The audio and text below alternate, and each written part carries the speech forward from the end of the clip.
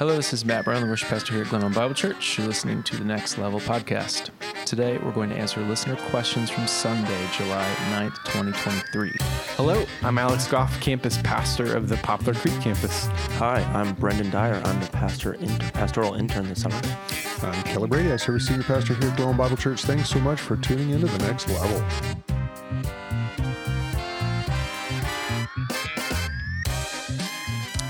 Good morning. Morning, guys. Hello. How you guys doing?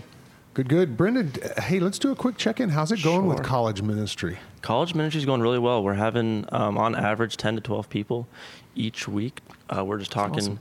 Doing life together, playing games, having fun, and then getting into the Bible. We were doing a talk. The topic was encounters with Jesus, but now we're talking through biblical manhood and womanhood and a bit of sexuality as well. So that's fun topics for college ministry. Yeah.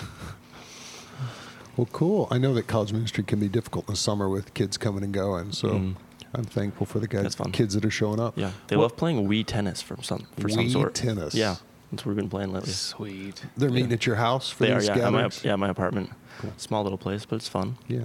What resources are you using to cover some of the subjects? The main book that I'm using for the topics on sexuality and biblical manhood and womanhood is the Bible, obviously, but also recovering biblical manhood and womanhood by Wayne Grudem and John Piper. So that's the big one. But also, we talked a lot about marriage yesterday, so we used Tim Keller's book, Meaning of Marriage. That was helpful as well. That's a great one. Yeah. So, cool. Alex, how'd it go Sunday for you?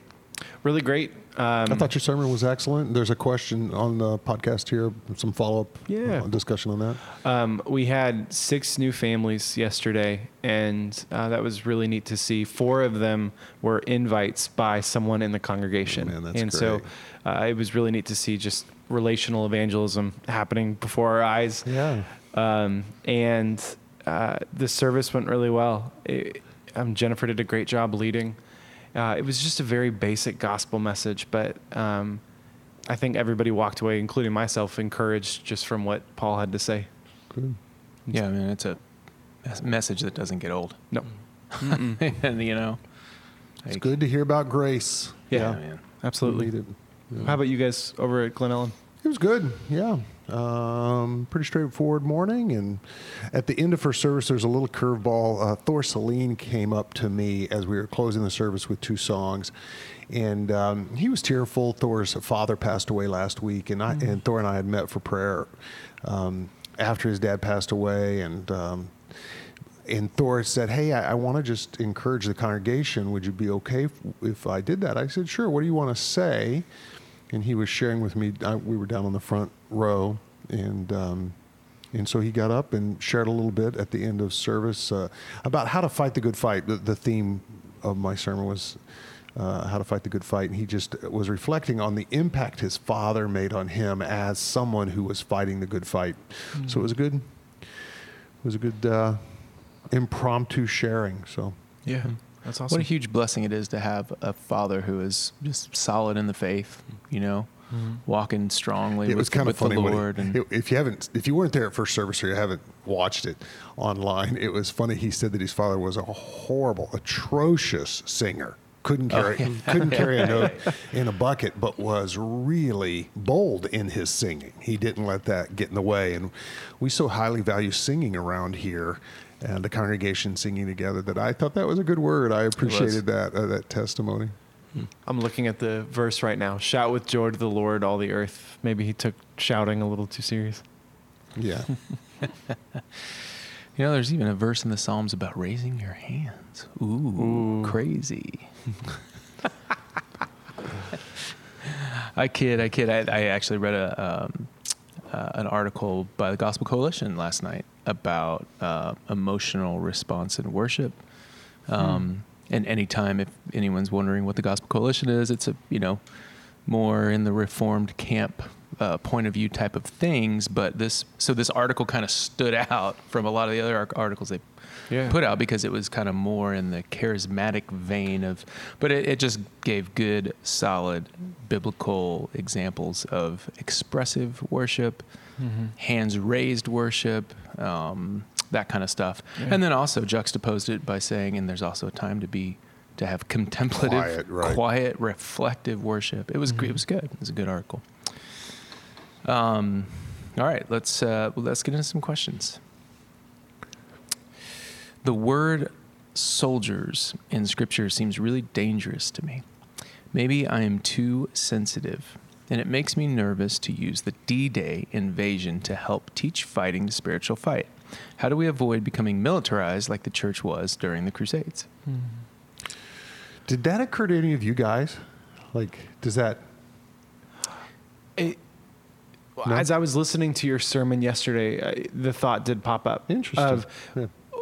We have someone in our campus that tends to take things literally when reading the Bible. That's one of the struggles that he's had in exploring God's word. And for a verse like fighting the good fight, for sure, he would struggle with that because the only context that he has for fighting is physical, right? Fists and whatnot. Yeah. Me 10 years ago, I feel like I would have been sensitive to that. Maybe like, I don't know, man. I feel like the older I get and the more I just am more aware of my surroundings and what's going on. And the more as time I spend in Scripture, the more I'm aware of the reality of the spiritual realm, the spiritual battle that's going on, the more comfortable I am talking about soldiers in war and those kinds of images and ideas, because that is what is happening. Like in the spiritual sense, that it's very much what's happening and what will end up happening. We know the end, just like what we sang yesterday. We know how the story ends. We know how it's going to end up, but it is a war. And in a war, you have to be aware of the enemy and prepared and thinking about those things. Yeah. So the question is, how do we avoid becoming militarized like the church was during the Crusades? Great question. And a primary way that we avoid that is to remember that our battle is not against flesh and blood. Paul's really clear on that. He says in Ephesians 6, put on the full armor of God. So it's a military metaphor he's using, armor. He says, so that you can take your stand against the devil's schemes. So wear this armor so that you've got some defense against the devil's schemes. Then he says, for our struggle is not against flesh and blood, other humans, but against the rulers, against the authorities, against the powers of this dark world, and against the spiritual forces of evil in the heavenly realms.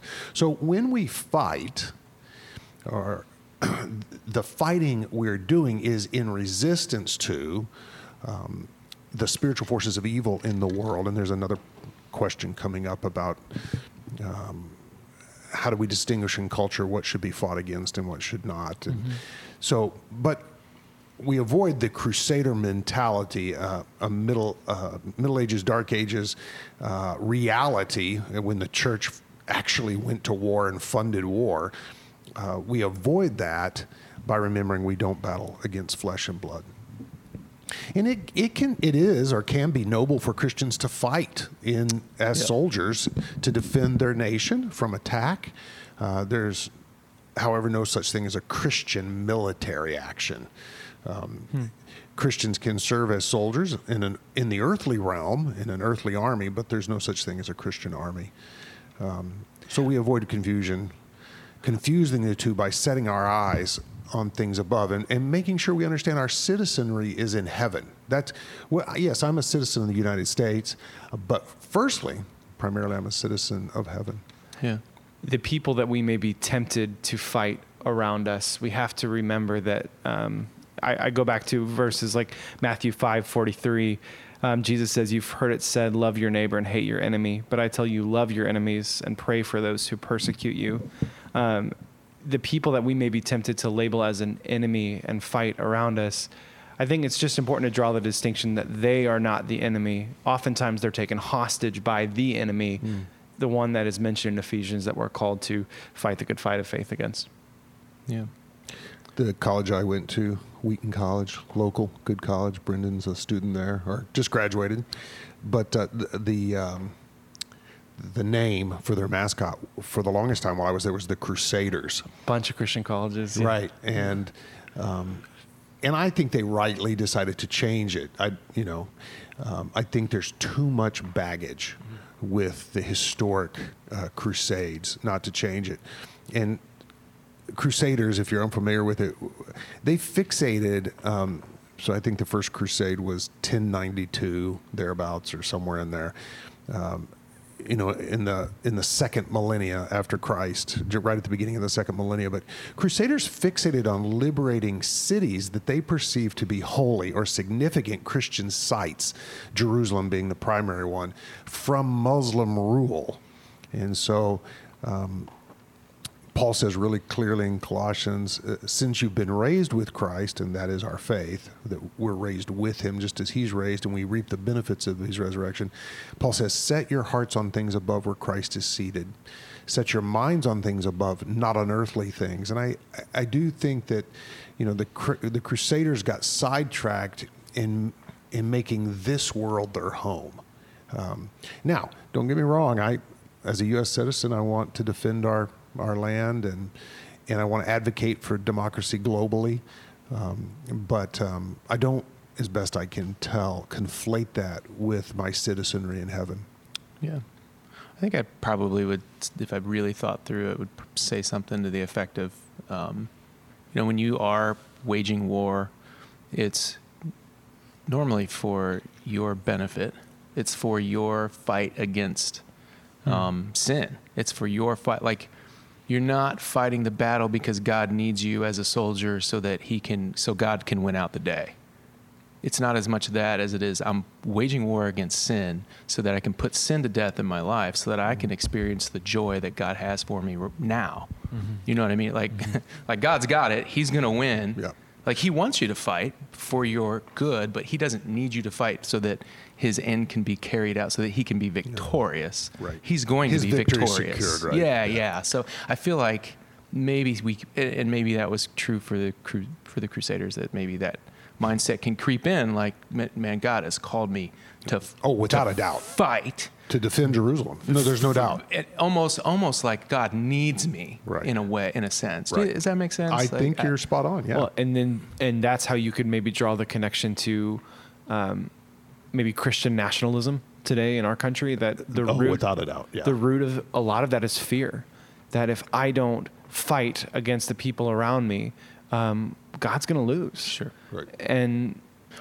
And we attach that to geopolitical ends. Yeah. Geographic, I want quote unquote God's rule in my county or my city. Mm-hmm. Where it feels like it gets dicey, though, is like what you just said, Kelly.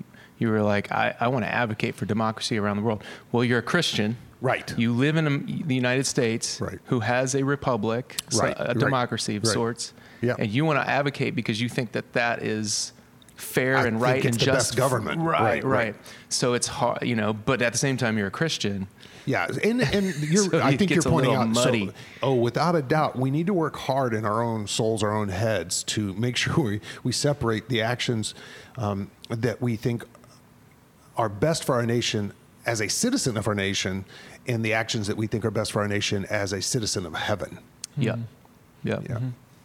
Church history can be really comforting if in this area of just studying what happened to the church when a country rises up to try and squash it. It's the quote, the blood of the martyrs is the seed of the church. Mm-hmm. You study places like China and how the gospel's exploding over there, and they're fighting the good fight of faith. Mm-hmm.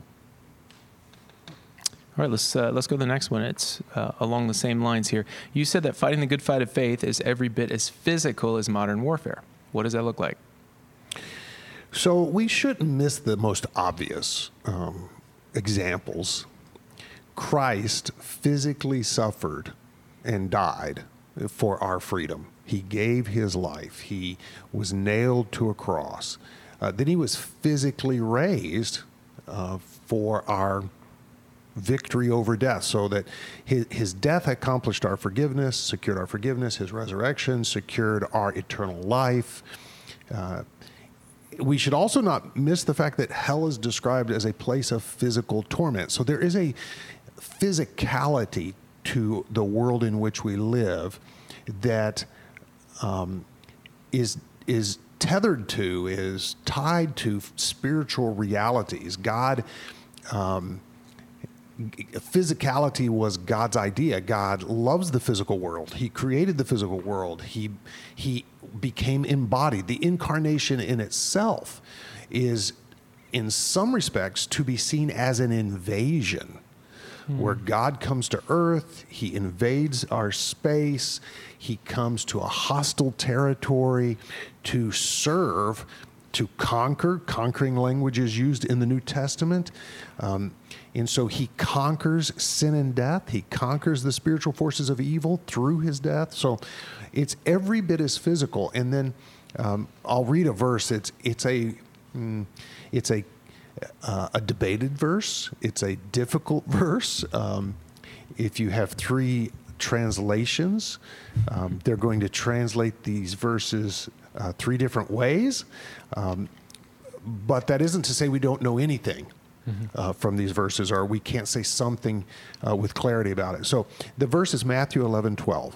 All right, it's Jesus speaking. He says, "From the days of John the Baptist until now," so it's Jesus speaking, "from the days of John the Baptist until now, the kingdom of heaven has suffered violence, and the violent take it by force." Some other translations say it advances by violence. So this notion, I actually thought about sharing this verse Sunday morning as I'm talking about the language and the call to fight. We don't like violence. We don't like the idea of violence, but it's clear from Jesus' perspective that he suffered violence in order to win a spiritual victory. Heaven, the kingdom of heaven has suffered violence. So violence was done against Christ, and the violent take it by force. There is a forcefulness. He is overthrowing, he's conquering. And so we need to see that in our own life. There's a real physical reality to the warfare that we're a part of. So what does that look like? A verse that I have committed to memory, probably some verses I've committed to memory, probably over, I think it was 15 years ago now, Colossians 3. A section of that really clearly for me reminds me that there is a physical effort required, in some cases a violent, the words Paul's going to use is put to death. So that is a violent effort, putting something to death. So it's Colossians 3:5 through 10. "Put to death, therefore, whatever belongs to the earthly nature." So Paul's telling us to put something to death, to violently take life away from whatever belongs to the earthly nature. And then he gives a laundry list of things that belong to the earthly nature, things we're to do violence against: sexual immorality, impurity, lust, evil desires, greed, which is idolatry. Because of these, the wrath of God's coming. You used to walk in these in the life you once lived, but now you must rid yourselves of all such things as these: anger and rage and malice and slander and filthy language from your lips. Do not lie to each other, since you've taken off the old self and its practices and put on the new self, which is being renewed in the knowledge of the image of the Creator. So this notion that we're to put to death, there is an active physical killing of evil desires in our lives. So this question of like fighting the good fight of faith, you talk about how it's every bit as physical as modern warfare. It's important when we're looking at passages like 1 Timothy 1:18 through 20. We're not just talking about something conceptual. Like what I'm hearing you say, Kelly, is that there are physical ways, just as a soldier runs into the battlefield, there are ways that we can physically involve our bodies in this fight against the enemy. You have a list on here. We've talked about this earlier, but singing. Singing is a way that we fight. Praying with one another. All of those are ways that we physically involve our bodies in this warfare. Are there other examples that you guys can think of? Just pick your favorite sin and imagine in your mind your favorite sin and how you physically participate in it. Your favorite sin, whether it's lust or greed or... That's a good point. And so you physically participate. Gossip. If gossip's your favorite sin, you physically participate in it. Well, there is a corresponding physical activity by which you put that to death. Brendan's rolling his eyes. He's trying to imagine what that might be. But so there is just as we physically participate in sin, we physically participate in righteousness as we put to death sin, is what I'm trying to say. So if we're physically struggling with like the sin of idolatry and wealth, always going to stores and buying things for ourselves, you could flip that and serving sacrificially, taking care of orphans and widows. Yeah. For lots of people, shopping's a form of entertainment. They're bored, so they get up and they go shopping. And so it could very well be an idol in that respect. So I do think, one of the best ways to address the idol of greed or gluttony. Gluttony can be with food, but it can also be with purchases. I mean, how many pairs of shoes do we actually need, right?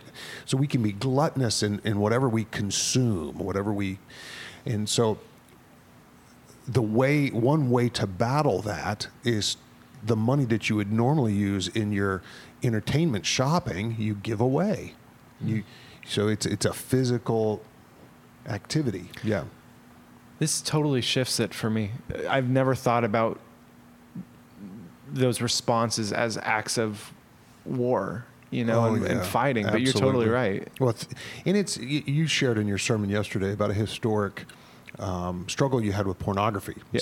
So, and that's question number 5. It's coming up, but I've had my own struggle with lust, so I know the physicality of that. I know how it draws you in. It's very fleshly. It has a physical promise to it. You participate in this, you're going to feel better, right? Which always leads to death, actually. But to battle that, one of the key ways I have battled lust is by fasting. So learning the discipline of going without food taught me over time that I can have the strength of self-control to say no to the desire to consume images or to fantasize. Because your flesh in that moment is saying you're not giving me nourishment.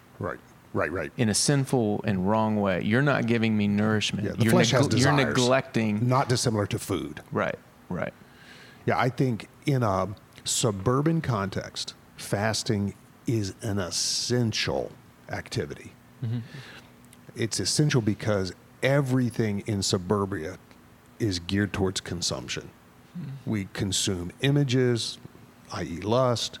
We consume food. Think of Alex, I don't mean to pick on you, but you're a foodie. You love. I just got back from Kansas City, and it was mainly a trip for the barbecue. The first thing you showed me was the barbecue you consumed. Dude, that's so good. So it's in the context in which we live, consumption is encouraged, and we earn money in order to consume. So I'm thinking about just my own context, and one of the sins that I struggle with is anger and having a short fuse, and sometimes not being as in control of my tongue as I'd like to be. And the people that get hurt by that mainly are my family, because they're the ones that see me the most. And one of the things that I've tried to intentionally do over the last month is be intentionally encouraging with my son. One of the things that I try to do every day when I wake him up is just to remind him that I love him. I've never thought of that as I'm fighting. Oh, absolutely. But it totally is. Absolutely. Yeah, I don't. So, my whole sermon yesterday was about the necessity of fighting.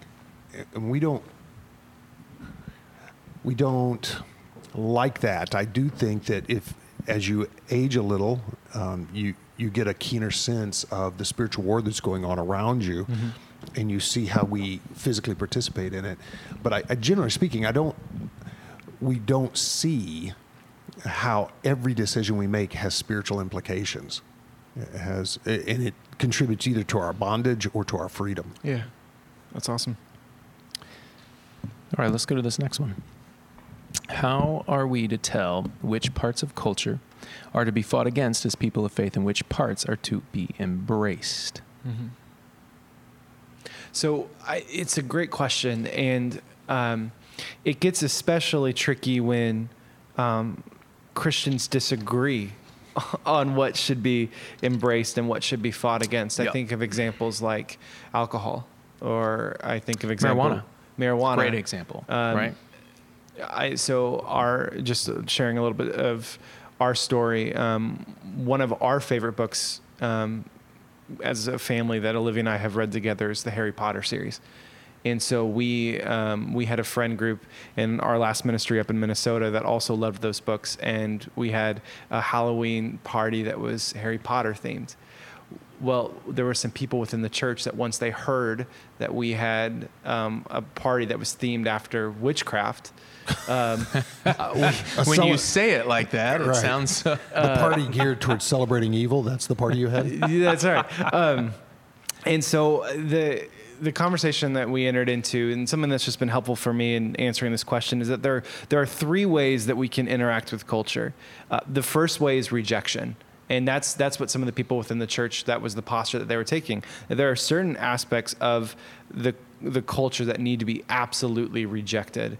Some examples of that would be things like the pornography industry. We mentioned pornography earlier. I mean, you can look at the stats that say just how exploitive and abusive it is towards women. Even as we see it getting more and more embraced in our culture, I believe that the church needs to firmly reject that. So that's the first way that we can interact with culture.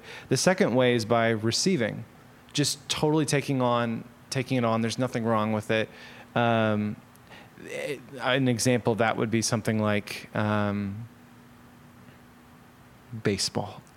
I love baseball. I think, our culture loves baseball, and there's nothing wrong with it. We can receive the gift of baseball. We can go see a game without feeling guilty in our consciences. So receiving, rejection. And then the third is redeeming.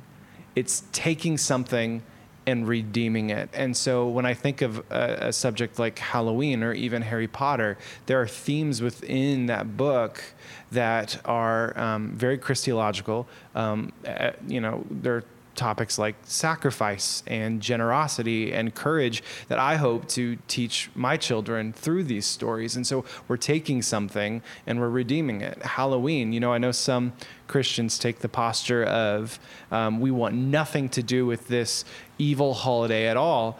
But some churches take the posture of, no, we're going to have an event on this day to redeem it for Christ's purposes. So when I come into contact with different aspects of culture, I try to view it through those lens of, is this something to be received? Is this something to be rejected? Or is this something to be redeemed? Does that make sense? Yeah. Yeah. We used to have at my former church, we used to have our band leaders write a paper on, we'd go see a concert, like a small one out at a club or something. And then we'd have them, what everybody wants to do after you go and watch a band play, write a paper called Receive, Reject, and Redeem. What about that performance can be received, what can be rejected, and what can be redeemed? I'm not a big culture warrior. I don't think God's saving culture. So I resist. I get it. Trunk or treat, man, I'm all for chocolate. So... Yeah. And I don't want to get involved in the ugly parts of Halloween, and there's some really ugly parts. When I was a kid, the church I attended, there was a witch, and she who came to faith in Christ. She was an active witch. Casting spells and trying to talk to the dead, and because those people do exist. They do. Make no mistake. Right, they do. There are real people, real physical people. Going back to what we were talking about in the last question. Physical people walking on the earth, living next to you in your neighborhood, who consider themselves witches and cast spells and try to tell the future, contact the dead, conjure up demons. Yeah. So when she came to faith in Christ, I was friends with her kids. She realized how dark the world was in which she had lived and wanted no part of that. So Halloween was not something she was going to participate in at any level. In fact, Halloween, she had been a part of bloodlettings in previous Halloweens where, and I won't go into detail, but ugly stuff. And so for her, it was irredeemable. You know, for me, chocolate should be saved and it should be cherished. So I'm all for trunk or treat. However, I don't think God died on the cross to save culture. I think he died on the cross to save people from sin. So when I approach culture, like I mentioned recently that I went and I spoke at the Park District Commissioners Board meeting. When I'm there, I'm not there to save the Park District. I'm there to be a moral influence on the community in which I live. And to the extent that people see Christ in me, praise God. Yeah. So I am most concerned that sin is addressed in my life, my family's life, the community in which I live, the nation that I'm a part of. So for me, it's not so much, I kind of resist the culture warrior notion. Yeah. But would you say, though, I hear you saying that, but at the same time, you're like, but I did go and speak to the board. Yeah. Would you say that you did that because you saw an opportunity where, there's a potential fork in the road and the culture, I'm using air quotes here, could either go one way or the other, and you prefer that it go so a certain way. Yeah, I thought potentially, and I'm still not clear on the decision that's been made, or if a decision's been made by the Wheaton Park District. So I have an email out to them that has not been returned. But so potentially, I thought the decision that might get made would not be beneficial, in my estimation, to the community in which I lived. Yeah. And so I wanted to influence. I want to be a decision that I perceive to be most beneficial. Do you put that in the moral bucket? Does it go in several buckets? There's some morality to it. There is, for me, because I don't believe the Wheaton Park District is going to make decisions based upon Scripture. Of course not. So I offered a scientific reason. I offered a psychological reason that they should make single-use bathrooms available to the transgender community or the gender dysphoric community. So for me, I made a greatest good argument. I made a compassion argument. I thought it would be most compassionate to offer single-use bathrooms. So, but yeah, I want to stand for the best interest, as I perceive it, of the community. Yeah.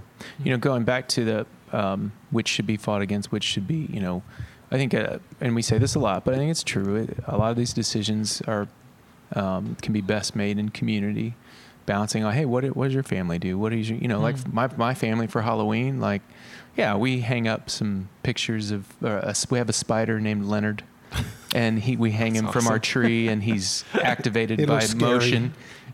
Kind of scary, right? He's got a smile, and he goes, when the wind blows or whatever. His name's Leonard, and I think that's hilarious. My mom bought it for us. And we do stuff like that, but we talk about this with our kids. We draw a hard line of no to the things that are gory or demonic looking, or, you drive by some folks' houses during Halloween and they have a graveyard scene and it looks like a horror film, and that's the line that we personally draw, where we say that would not be okay for us. Let's do this. That's I think there are probably in our lives, each of us and our families have things where we said, we can't participate there for moral concerns. Yes. Yeah. Yeah. So, you know what? I'll give you another example. I used to play in a band, it's somewhat recently, within the last 10 years. It was like a cover band kind of thing. Yeah. Played every week. We did a lot of shows. The band leader, the guy who ran it, approached me and was like, hey, would you like to sing this song? And I was like, oh, what song is it? Sure. And I read the lyrics and was like, I'm not going to do that, dude. Like, there's a line. Now, there are other songs that I would sing that some Christians may think, oh, you're kind of dancing on the line there, and I'm like, I'm okay with that. But and I think that's a great, these got to be issues of personal conscience. And, right. Like I sang a Montel Jordan song, This Is How We Do It. Right? Like I did that one. This is how we do it. I did that one, but I wouldn't do It Wasn't Me. It wasn't me. She caught me, blah, blah, blah. It wasn't me. And it was all about, getting caught cheating. And I'm like, I'm not going to. There was a clear line for me there. Other Christians may have spoken into that and said, that line should have been way higher. You should have not done this or that. But for me, that there was a triggering moment where it was like, okay, I definitely am not doing this. Yeah. I think the key thing that you said earlier is that you had a conversation about it, because out of the three, rejection, redeeming, receiving, the natural posture that you just take automatically is receiving. Like, okay, whatever is going on in culture, I'm going to receive it. But to have the conversation and to open up God's word and say, okay, what do we believe? And to talk about it is so crucial when engaging in culture. Yeah, I think it's helpful also when you're thinking about, it's not just your own conscience, but like the conscience of the other person around you. Well, that's good. Paul talks about this in 1 Corinthians 7 when he's talking, 1 Corinthians 7, when he's talking about meat sacrificed to idols. And when he said that he personally, because idols aren't real gods, he personally would say it's okay to eat that. But he says, for the sake of the conscience of my brother, I'm not going to, and you're going to stay away from that. So I think it's helpful just to think about. That's a great point. Hey, Glen Ellyn Bible Church, join us July 20 and 27th at 6 p.m. for Summer Nights. We're focused on, or the theme is, Stories of Courage. We'll come together, the whole church, and build friendships by celebrating God's work in our lives as a congregation. We're going to have dinner together those evenings. Kids will then head downstairs. There'll be special programs for them, while the adults and the teenagers are together for worship, Stories of Courage, and we'll share time and discussion in small groups. It's a great way to get a taste for the family of God here at Glen Ellyn Bible Church, so we'd invite everybody out. You can get all the details at gebible.org/events, and you can register online. All right, let's go to the next one. I don't get how simply recalling what Christ has done will change my experience of freedom. Can you talk about this some more? How many of you guys memorize scripture? Do y'all have that discipline? It's a good discipline. I wax and wane on it a little bit. There have been some seasons that I've worked harder at it than others. The nice thing about memorizing scripture is once you get it memorized, the Lord brings it to mind. Once you get it down in your soul, he brings it to mind. And it reframes inevitably how you see the world and how you interact with the world. And so this recalling, the discipline of recalling, is really aimed at renewing. It's aimed at making sure I see the world as it's described in Scripture, rather than seeing the world as it's described in popular culture. And so Paul writes in Romans, he says, don't conform to the pattern of this world, but be transformed by the renewing of your mind. And so recalling is a transformative activity. Paul wanted Timothy to recall the prophecies that had been spoken over him so that he'd fight the battle well. And so those, I often describe it as rehearsing. And each week we rehearse the gospel. We retell it so that we don't forget it, because we are very prone to forgetting. So as I was reading this question of recalling and its connection to freedom, my mind connected it to the Passover in the Old Testament and how they recalled that event over and over. Do you think that's an appropriate connection to make? Absolutely, yeah. Yep. I mean, even Jesus, when he was fighting the devil in the wilderness, he was quoting scripture and fighting and we were talking about the armor of God earlier, and it says that's the sword of the Spirit. Right. The sword is the word. Mm-hmm. Yeah. So what are some ways that, because what I hear underneath this question, like, how can I do this? You already mentioned scripture memorization. Are there other practices that our congregations could infuse into their life that would help them recall? Yeah, I'm not a song lyrics guy. Matt is. I think you are. Song lyrics evade me for some reason. I love to sing. I love being a part of really good singing. But I think for some people, song lyrics help them recall what God has done for them. I was meeting with somebody yesterday, and that person said that the lyric, "You'll never let me down," is something that they found encouraging, and that it reminds them that we'll never be left by God, forsaken by God. So I think song lyrics could help. The Book of Psalms was the songbook of ancient Israel. One of the things I love to ask for college ministry right before we start the Bible study is, how have you seen God work in your life? And I think storytelling about God's faithfulness is also a way of reminding ourselves and recalling. God's active, yeah. He's active in our lives. Yeah. That's great. The renewing your mind point is what it is, right? Like, that's what this is about.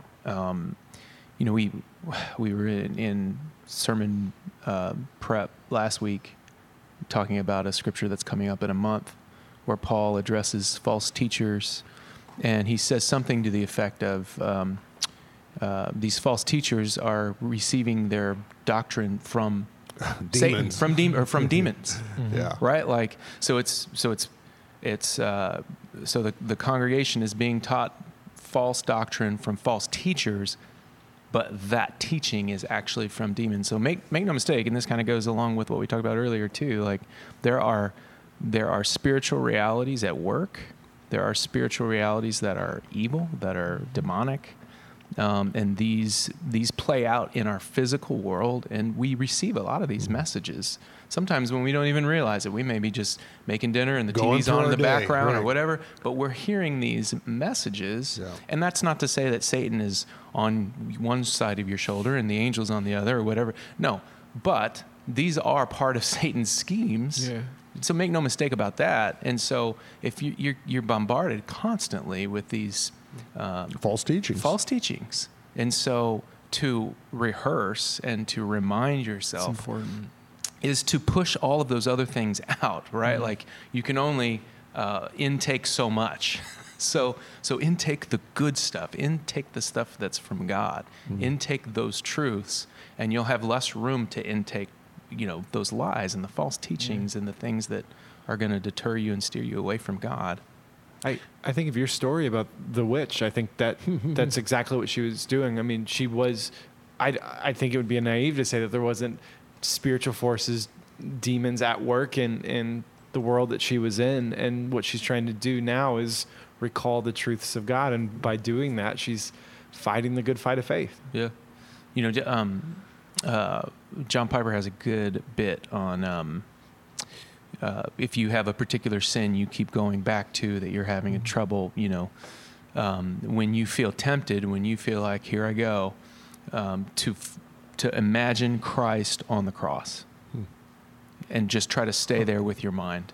Yeah. Like, that's a pretty visceral. That's a recalling. That is a recalling of what God has done in to address this sin. Right, in the most dire moment, in the most almost climactic moment of the Scriptures, is to just stay there, and be there in your mind as Christ is pierced and is bleeding and is suffering, and to try to have that mindset. Yeah. As you're wrestling with sin. And it's powerful. All right, let's go to the last one. And, we're getting into the what Alex shared here. I loved hearing Alex's story of struggle with porn and then confessing and finding forgiveness and freedom. What advice would he offer someone struggling in that reality right now?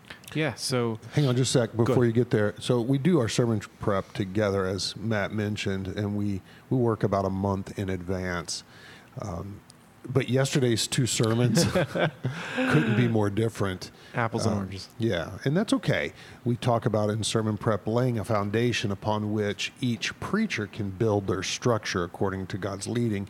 And so the sermons looked very different because the preachers had were led differently, and that's okay. So yeah, and like in our congregation, the weekend before, we passed out invitations at the Bartlett 4th of July parade, And so we had quite a few new people checking out our campus yesterday. And so it made more sense out of the text to focus on just kind of a basic gospel message. And so what the message was about, the first part of 1 Timothy 1, verses 12 through 16, is Paul, Brendan, you talk about retelling of stories and what God has done. That's what Paul does. He talks about how he was a persecutor and a violent man and a blasphemer. And he just talks about his story and where sin took him. And so I used that opportunity yesterday to talk about my own story and where sin took me in regard to pornography. I talk about how I was in third grade when it was introduced to me for the first time, and how it just grew and grew and grew before I found forgiveness and freedom in Jesus. And so I know just by sharing that, usually when I share that story, there's a few emails in my inbox of somebody asking that same question of like, okay, I'm in that world right now. What should I do? How do I get out of this reality? How can my story change? And what I would say is I would recommend 3 things, and feel free to add on to it as I walk through them. The first thing I would say is pray. Repent and ask for forgiveness. And I know that this is not an easy thing, because oftentimes when we're in the pit of sin, the last place we want to go is before the throne of God. But there is power in that. I think of Acts 3:19. Repent then and turn to God, so that your sins may be wiped out, that times of refreshing may come from the Lord. That's why this first step is so important, is that when you lay your sins before God and you pray and ask for forgiveness, there is an actual refreshing that comes from Him. That idea of a burden being lifted, I think, is captured really well in Psalm 51. That's a psalm that David wrote, running back to God after some of his sins with Bathsheba. So the first thing I would say is pray, repent, go to God. The second thing I would say is go to trusted spiritual mentors, your pastor, friends, people that you respect that are following after the Lord, and confess your sins to them, because accountability is a huge thing. And again, this is not an easy step, because when you're in sin, the last thing you want to do is kind of reveal yourself and how far you've fallen. But 2 things tend to happen when you confess your sins to others. The first is that oftentimes it creates Me Too moments. I mean, Kelly, you mentioned earlier that you also struggled with lust, and that type of conversation would never happen if we all just hold on to our own sins. But when we confess our sins to one another, Me Too moments get created, but also they can keep you accountable. I think of James 5:16, therefore confess your sins to each other and pray for each other so that you may be healed. The prayer of a righteous person is powerful and effective. One of the ways that healing takes place is by accountability and people that can keep you accountable. And so I hope this is okay to share. When I joined on the Glen Ellen staff team, I was very transparent to Kelly and John about some of my historic struggles with this. And what I loved about the staff here is that they were intentional about installing software onto my computer to help me. That's accountability, and it's helping me fight the good fight of faith, and it's something I really appreciated. So the first step is prayer. The second step is confession to one another. And then the third way is just brainstorm ways you can offensively and defensively tackle the issue. If you think in terms of like sports illustrations, offensively tackling the pornography issue is what we've talked about earlier with recalling, scripture memorization, Bible studies, meditation. Sometimes if an addiction has grown so serious, pursuing Christian counseling, that's a good way that you can kind of help overcome the issue. And then defensively, that's stuff like blocks and screen monitoring and deleting apps, or maybe even I know this is going to trigger some millennials and maybe Gen Z people listening to this podcast, but maybe even going to a dumb phone for a season, not having a smartphone. That I've had to do that at different seasons in my life. But there are offensive and defensive ways you can tackle the issue. So summarizing what I just said, because I know I just kind of dumped a ton on y'all. Prayer is the first thing. Confession to one another is the second. And then strategies, offensively and defensively, to tackle the issue. So that's what I got as I was thinking about that question. What else would you guys add? Just from an overarching point of view, treasuring Jesus more than anything, Yeah. in my experience, makes sin and some particular sins far less attractive. When I start to believe that treasuring Christ above all will actually fill those spaces that I'm looking to fill. You know what I mean? Yeah. How does that happen? How do you, what are you physically doing with your body to treasure? Honestly, man, I think first you have to like tell yourself that that's the truth. You have to like convince yourself that this is actually true. The more you value Jesus, the less you're going to value your sin. I think that's how it works. The more I treasure Christ, the more I believe that the Word of God is life, that there's life there. The more I believe that, the more I want to spend time in it. The more it doesn't feel like a chore to spend time in it. The more I'm excited to open up the Bible and read His Word and have a meeting with Him.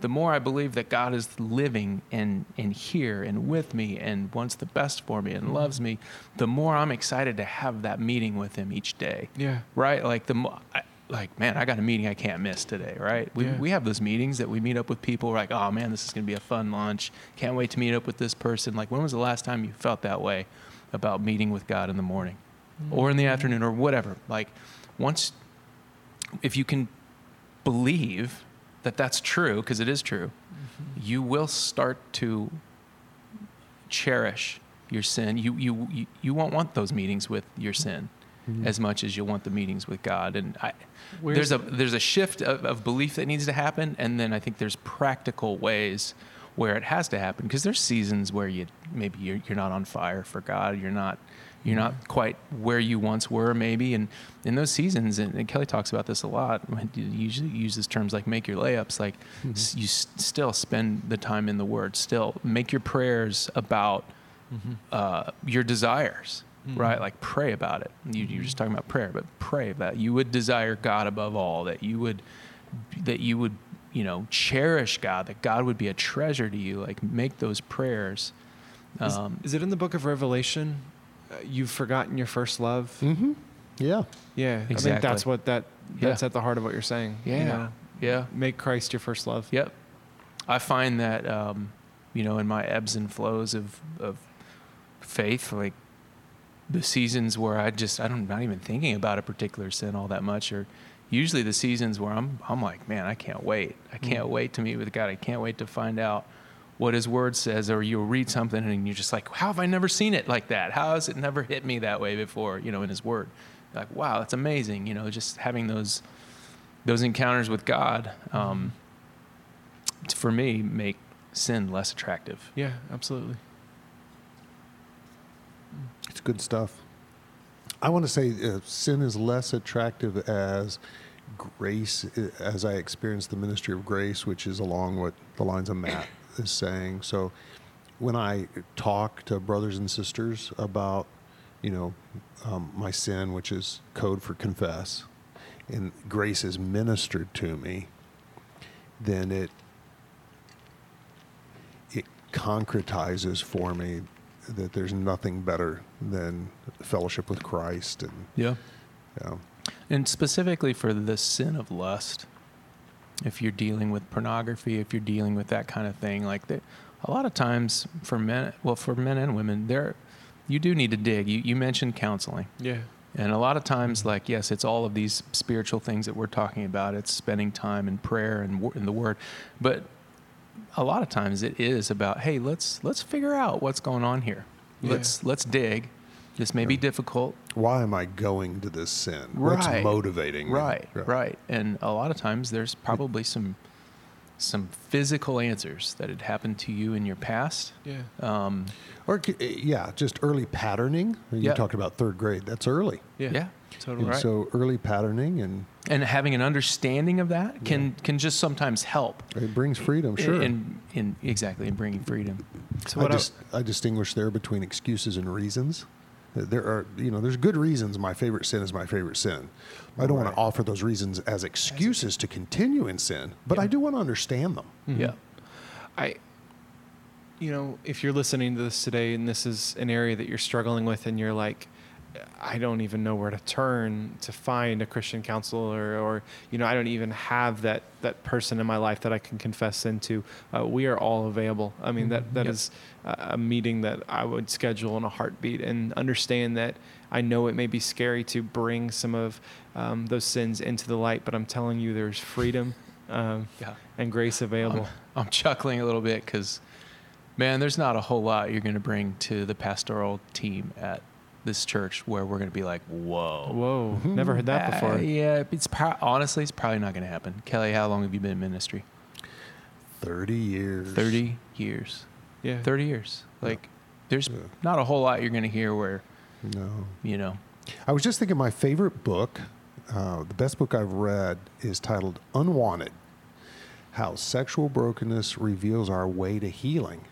And the thesis of the book is the reason we're going to immoral sexual behavior is actually are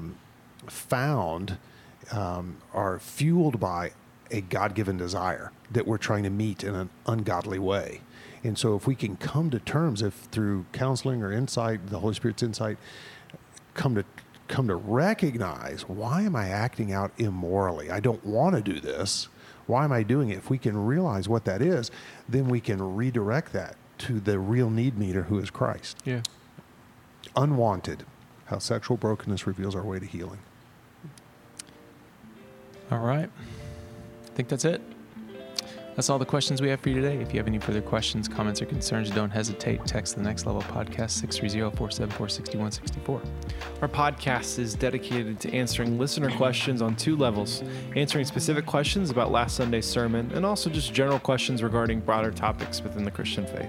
We love God and believe that Scripture is a primary means for our getting to know Him, and our hope is that the podcast extends the learning opportunity for all who want to know God better, strengthening not only your faith, but my faith and our faith together. Thanks for joining us. Thank you, listeners, for tuning in to The Next Level.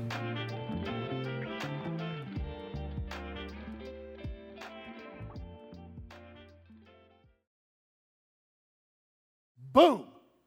Prophecy.